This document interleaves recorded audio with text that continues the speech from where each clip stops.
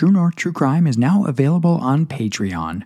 You can now listen to exclusive bonus episodes, early release episodes, and ad-free episodes by signing up at patreon.com/TNTCpod. This podcast contains graphic content and may not be suitable for all listeners. Listener discretion is strongly advised. True North True Crime is produced on the territories of the Coast Salish people.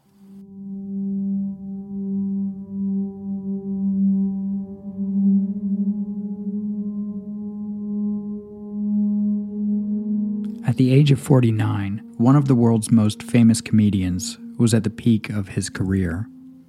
Everyone in Hollywood loved working with him. Fans around the world adored him. Growing up in poverty in Canada, he could only have dreamed his life would be like this. In the evening hours of May 27th, 1998, he played with his 2 young children in his backyard pool. His wife had gone out to dinner that night with a friend. After tucking his kids into bed for the night, he settled down for a quiet evening. That night, he would die while he slept. Tonight, we are talking about the murder of Phil Hartman. And you are listening to True North True Crime.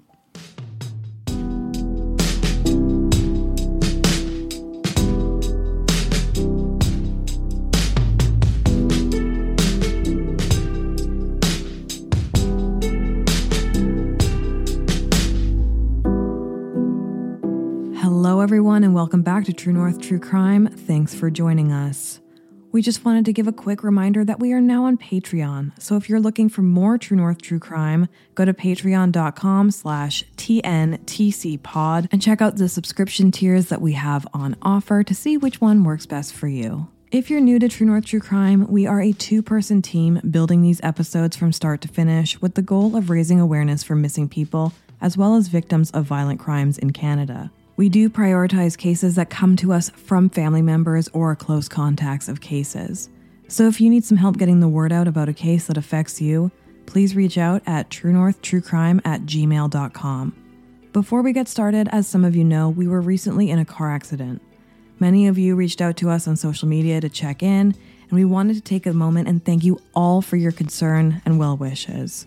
Your messages really helped us out in a time of need, and they all meant a lot. So, from the bottom of both of our hearts, thank you. Okay, let's get into tonight's episode.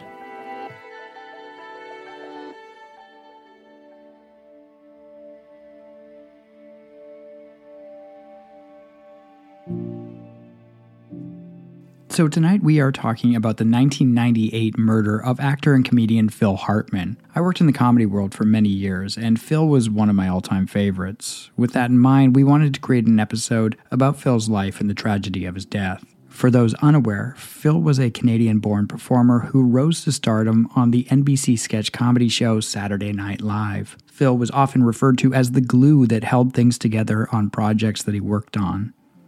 His death was sudden, confounding, and tragic. Phil was known on SNL for such characters as Unfrozen Caveman Lawyer, the Anal Retentive Chef, Frank Sinatra, Jesus Christ, as well as many U.S. presidents. On The Simpsons, he voiced Lionel Hutz and Troy McClure. He was also known for his role as Bill McNeil on the sitcom News Radio, and he wrote Pee-wee's Big Adventure. Comedy is not easy, and it rarely translates well over the decades, but there is something that was always quite unique and timeless about Phil Hartman's comedic observations about the world around him. We put this episode together using publicly available news articles as well as the book You Might Remember Me, written by Chicago-based entertainment writer Mike Thomas. As an additional content warning, this episode contains graphic depictions of gun violence as well as suicide. Philip Edward Hartman was born in Brantford, Ontario, Canada on September 24th, 1948. His name was actually originally spelled Hartman with 2 N's, but he would later drop one of the N's. The reason for dropping the extra N as an adult was to create a more successful name based on numerology. Phil grew up in his family as a middle child of 8 kids. His father, Rupert, retired from the Canadian Air Force and became a salesman. His mother, Doris, was an artist with an entrepreneurial flair. She ran a small hair salon out of the front of their family home.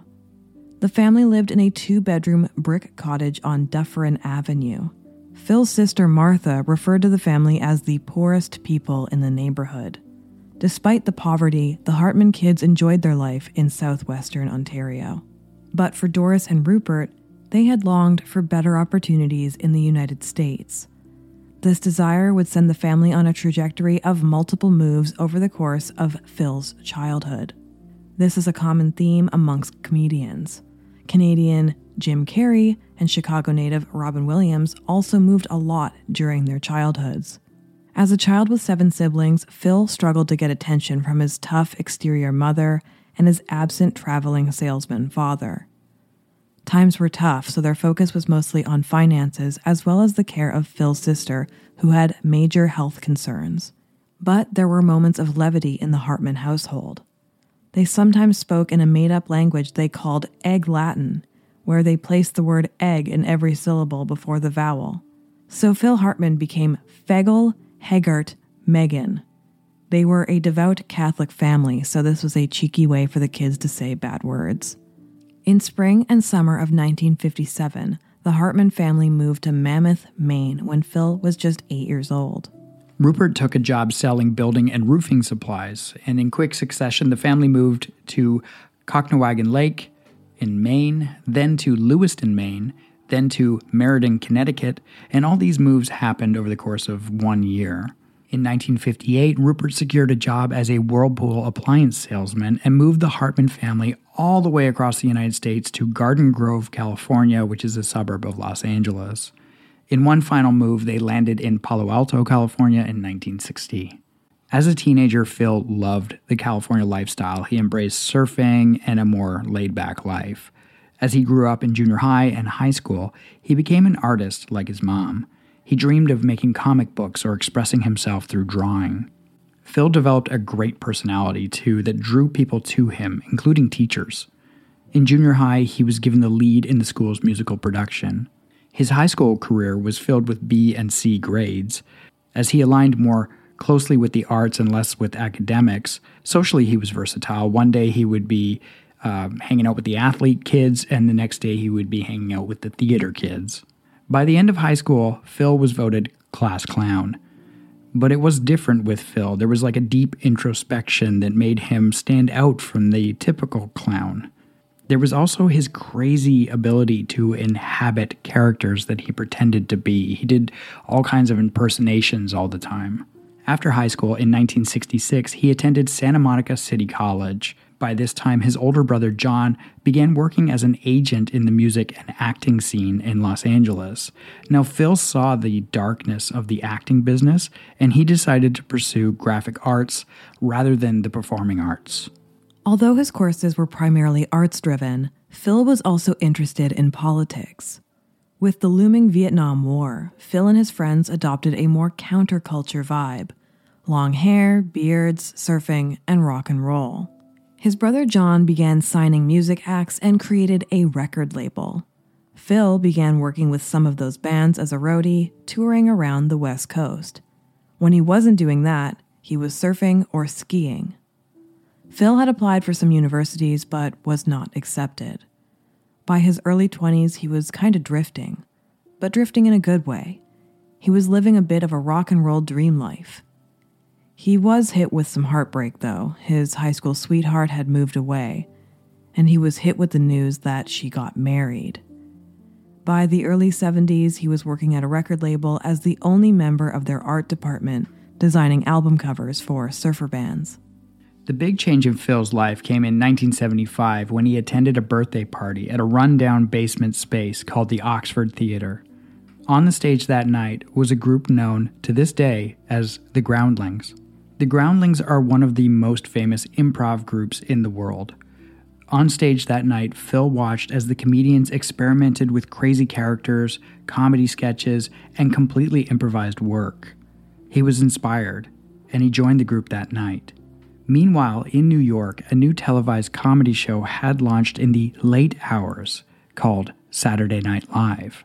Now, the big secret was that Saturday Night Live, or SNL as it's known, was being cast with comedians scouted at the Groundlings shows. From 1975 to 1986, Phil Hartman worked his butt off at the Groundlings working on characters and stories. His work ethic was second to none. Over the years, he watched as his friends got plucked off the Groundlings stage and into the stardom of SNL. Phil's success began to come behind the scenes, writing for movies and television. But while he was a star on the Groundlings stage, he was not a known comic outside of Los Angeles. The ups and downs of being an actor began to catch up with Phil. In 1985, he was 38.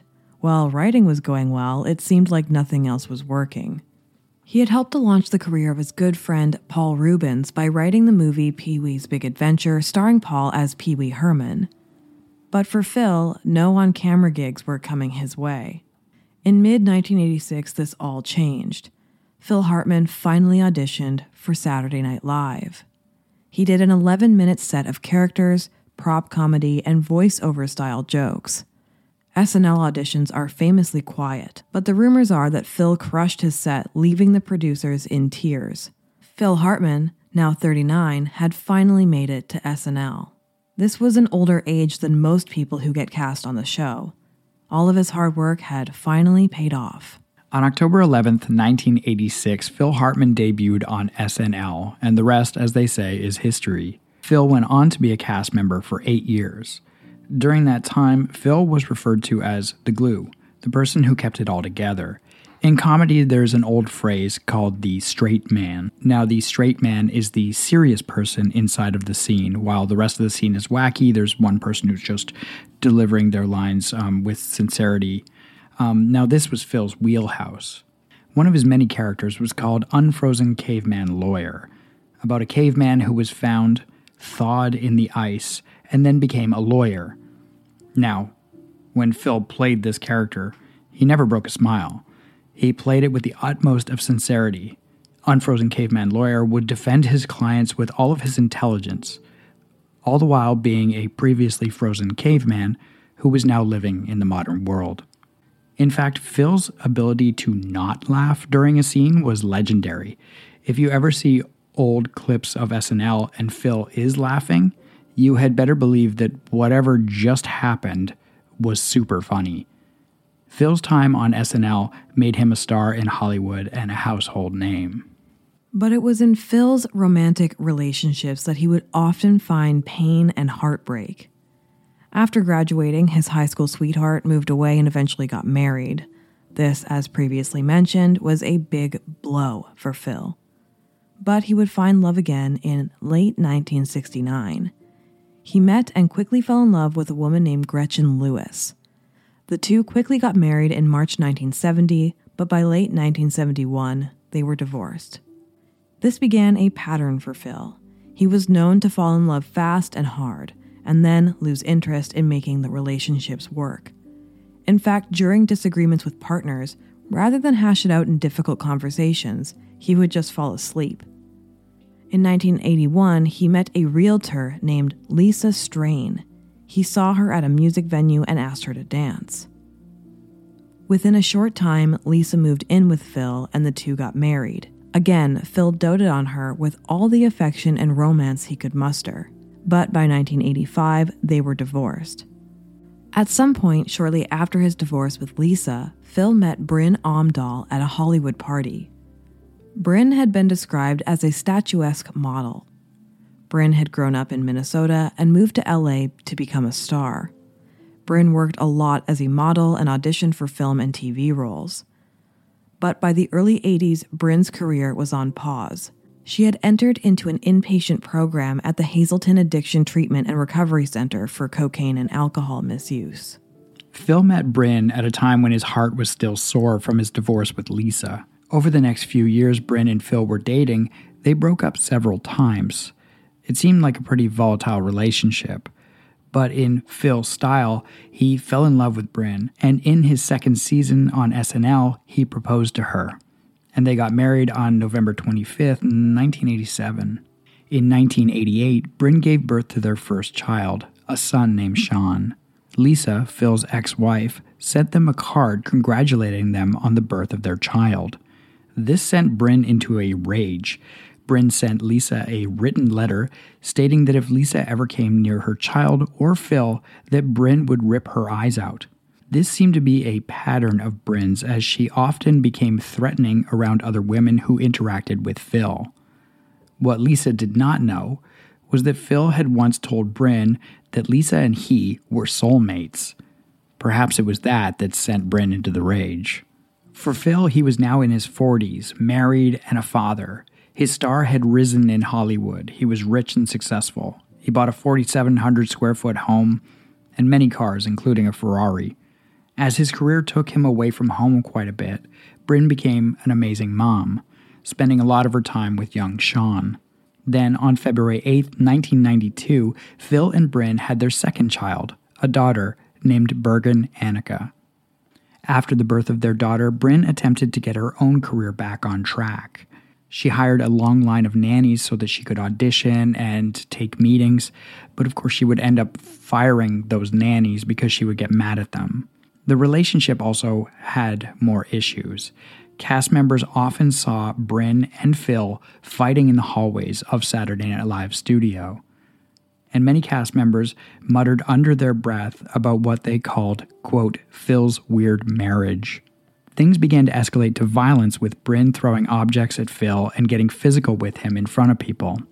But outside of the relationship issues with Phil, Bryn was described as a generous person and a great mom. She was also a wonderful artist and known to be very funny. She loved Phil very much, but when the trouble in the relationship began, Phil started to withdraw like he had in previous relationships. He just focused on his work. Eventually, Phil began to feel crowded out by the emerging performers at SNL. He had become a regular voice actor on The Simpsons, and he was about to join the cast of the sitcom News Radio. So in the 1993-94 season of SNL, he announced that he was leaving the show. A few years later, in 1997, Bryn went to a treatment center for alcohol misuse. She remained there for 1 week and then went back home. By the end of 97, Bryn was in a full-blown relapse, drinking heavily and using cocaine. These were often mixed with prescription medication. One of those prescriptions was Zoloft. Now, we bring that up because it comes up later in the episode. Around the house, there were empty bottles and cans. People were also noticing erratic shifts in Bryn's moods. In April of 1998, Phil was given the tragic news that his father had passed away. On May 27, 1998, Phil made his way down to Newport to get some supplies for his fishing boat. Afterwards, he had lunch with a friend. Meanwhile, back at the Hartman home, Bryn was welcoming a new housekeeper after just firing the previous one. Phil returned home around 6 p.m. Bryn and Phil were attempting to spend more time together. Phil asked Bryn what they were doing for date night. She responded that the date night was the following night. He asked if he could take a quick trip out to Van Nuys, where he rented a hangar to store his Ferrari and other toys. She agreed and made plans for herself and a girlfriend to grab drinks and food. At around 7:30, Bryn hopped into her Jeep to meet a friend at a local restaurant just down the street called Buca di Beppo. Phil got home shortly after Bryn left. He then hopped into the pool with his kids. While in the pool, he laughed and played with his son and daughter. Hours later, Phil Hartman would be murdered while he slept. We're now going to take a quick break to hear from our sponsors.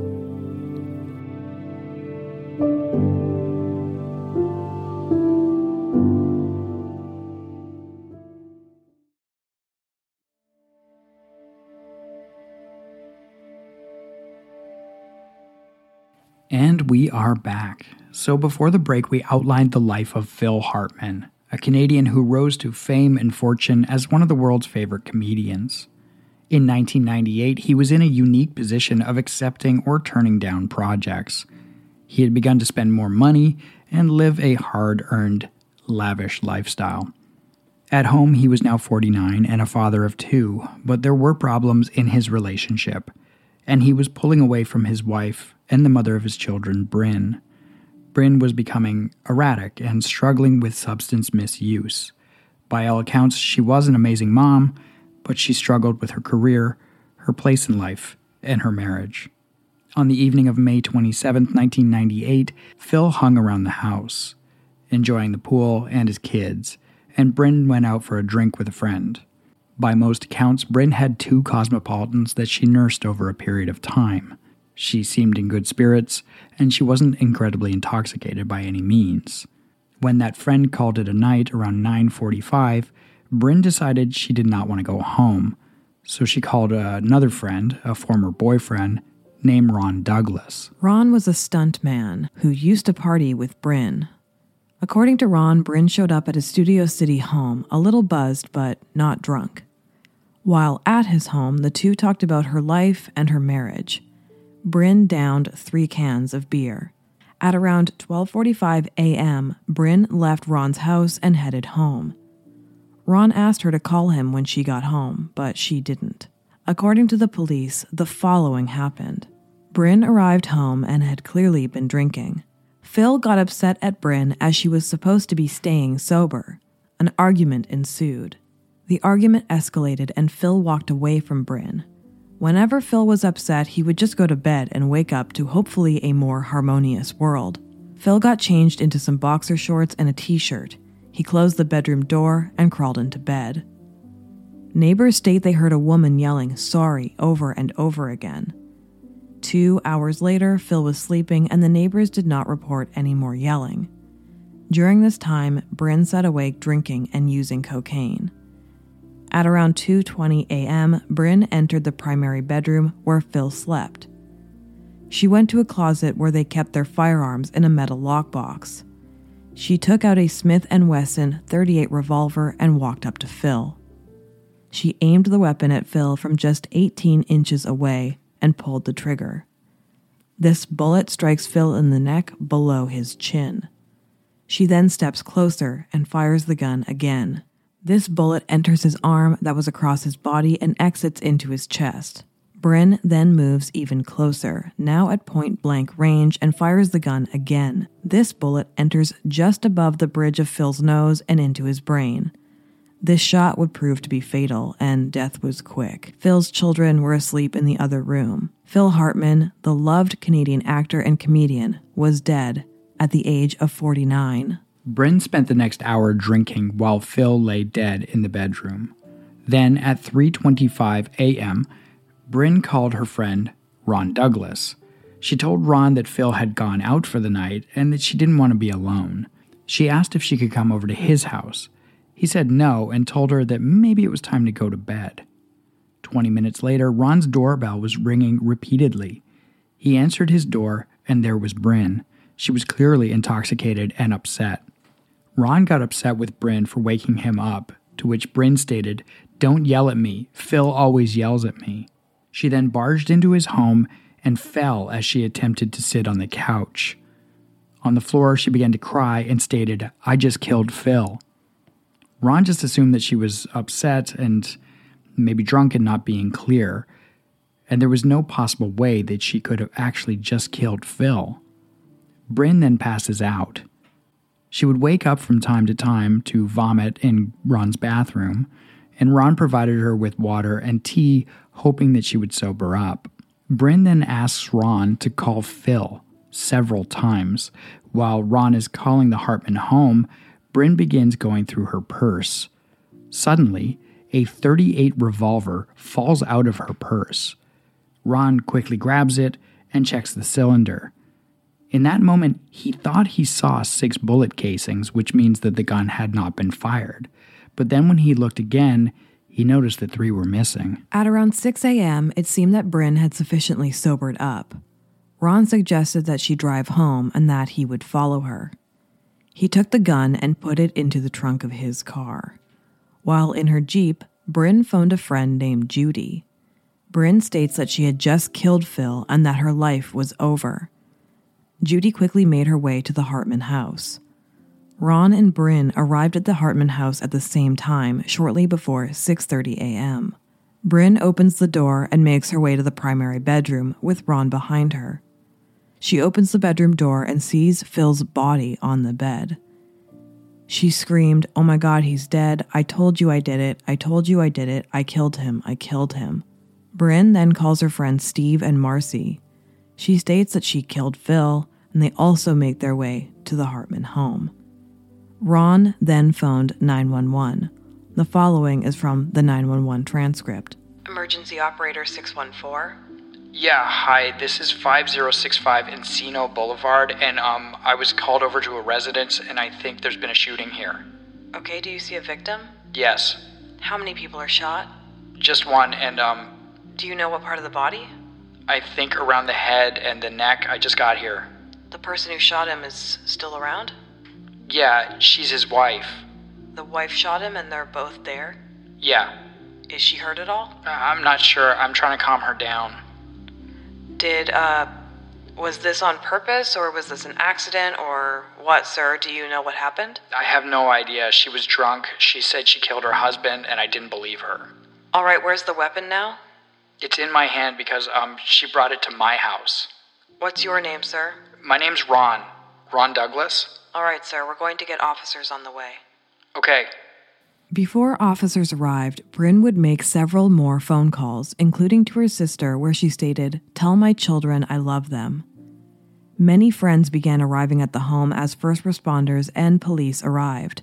Perhaps awakened by the commotion, Phil's 9-year-old son, Sean, came out into the living room of the home. Ron then ushers Sean out to the back door to be taken by police. He also hands over the .38 revolver. Meanwhile, Bryn is sitting in her bedroom with Phil lying dead on the bed. She is on the phone with her sister. She repeatedly states to her sister, "Please take care of my children and tell them I love them." The police officers positioned themselves outside of the bedroom and began calling Bryn's name. Bryn then states to her sister, "I gotta go," and hangs up the phone. At the same time, tactical officers were clearing the other rooms. They found Phil and Bryn's daughter, Bergen, and handed her to the child safety team. Once she was safely out of the dwelling, then they were ready to breach the locked bedroom door. Bryn lay down on the king-size bed beside Phil. She had taken a Charter Arms .38 revolver from the gun safe. She inserted the barrel into her mouth and fired a single shot, dying instantly, her shooting hand coming to a rest against Phil's body. Officers announced themselves one last time and then breached the bedroom door, finding Phil and Bryn Hartman dead on the bed together. The news of Phil's murder at the hand of his partner traveled across the globe. From the local paparazzi to the mainstream media, reporters clamored to find people to talk and deliver details of the murder-suicide. While this became a media spectacle, it was very real for Phil and Bryn's families. It was also an absolute gut punch to those who had worked so closely with the beloved comedian. On June 4th, 1998, a combined service was held for Bryn and Phil at Forest Lawn Memorial Park in Glendale, California. On the prayer cards handed out was a passage titled, "Death is Nothing at All," which states, "Death is nothing at all. I have only slipped away to the other room. I am I and you are you. Whatever we were to each other, we still are." The LA coroner's report came back and revealed that Bryn's system tested positive for cocaine and a blood alcohol level of 0.11, as well as multiple prescription medications, including Zoloft. The coroner stated in their report that these were the factors that clouded Bryn's decision-making that night. LAPD also cleared Ron Douglas of any wrongdoing, stating that he helped immensely in those stressful moments at the home. But there are those out there, including some of Bryn's family, that disagree with the coroner report. They state that the alcohol and cocaine levels in her system were not at all high. They believe that it was the Zoloft medication that had changed her mood in an extreme way. In 1999, the Hartman and Omdahl families sued drug manufacturer Pfizer, who manufactured the medication Zoloft. In the suit, the family claims that the drug, which was prescribed for panic attacks, actually made Bryn act in a way she normally would not have. Pfizer agreed to an out-of-court settlement. The amount of money and the details of that settlement are not public. Tributes for Phil have been ongoing since his death.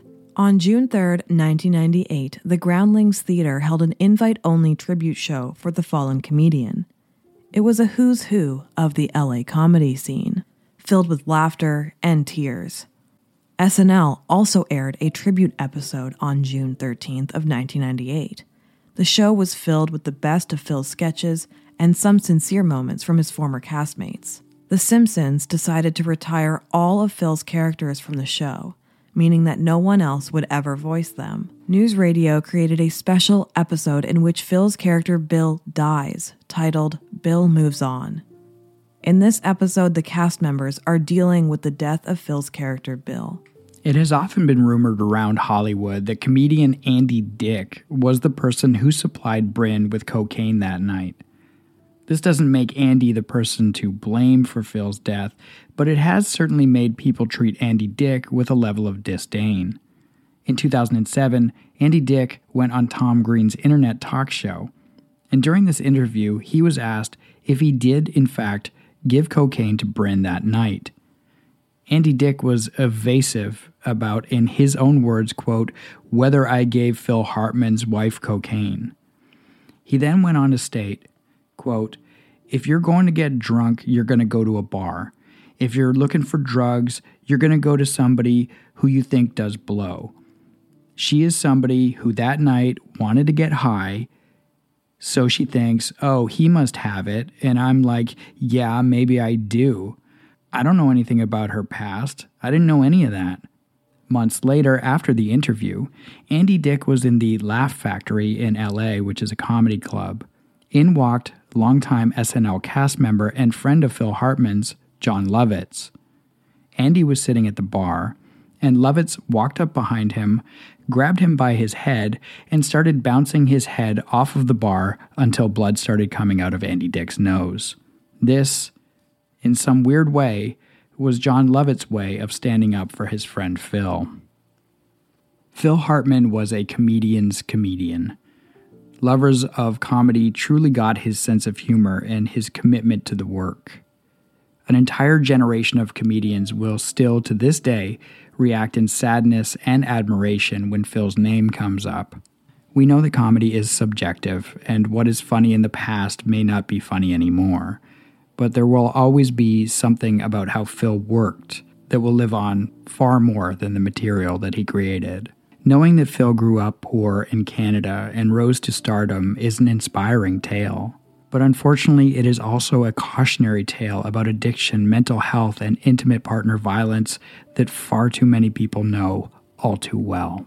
That's all we have for this episode. We'd like to thank you for joining us on True North True Crime.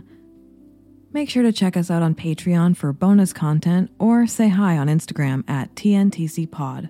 We'll see you soon with a brand new episode. Until then, stay safe, everyone. Stay safe.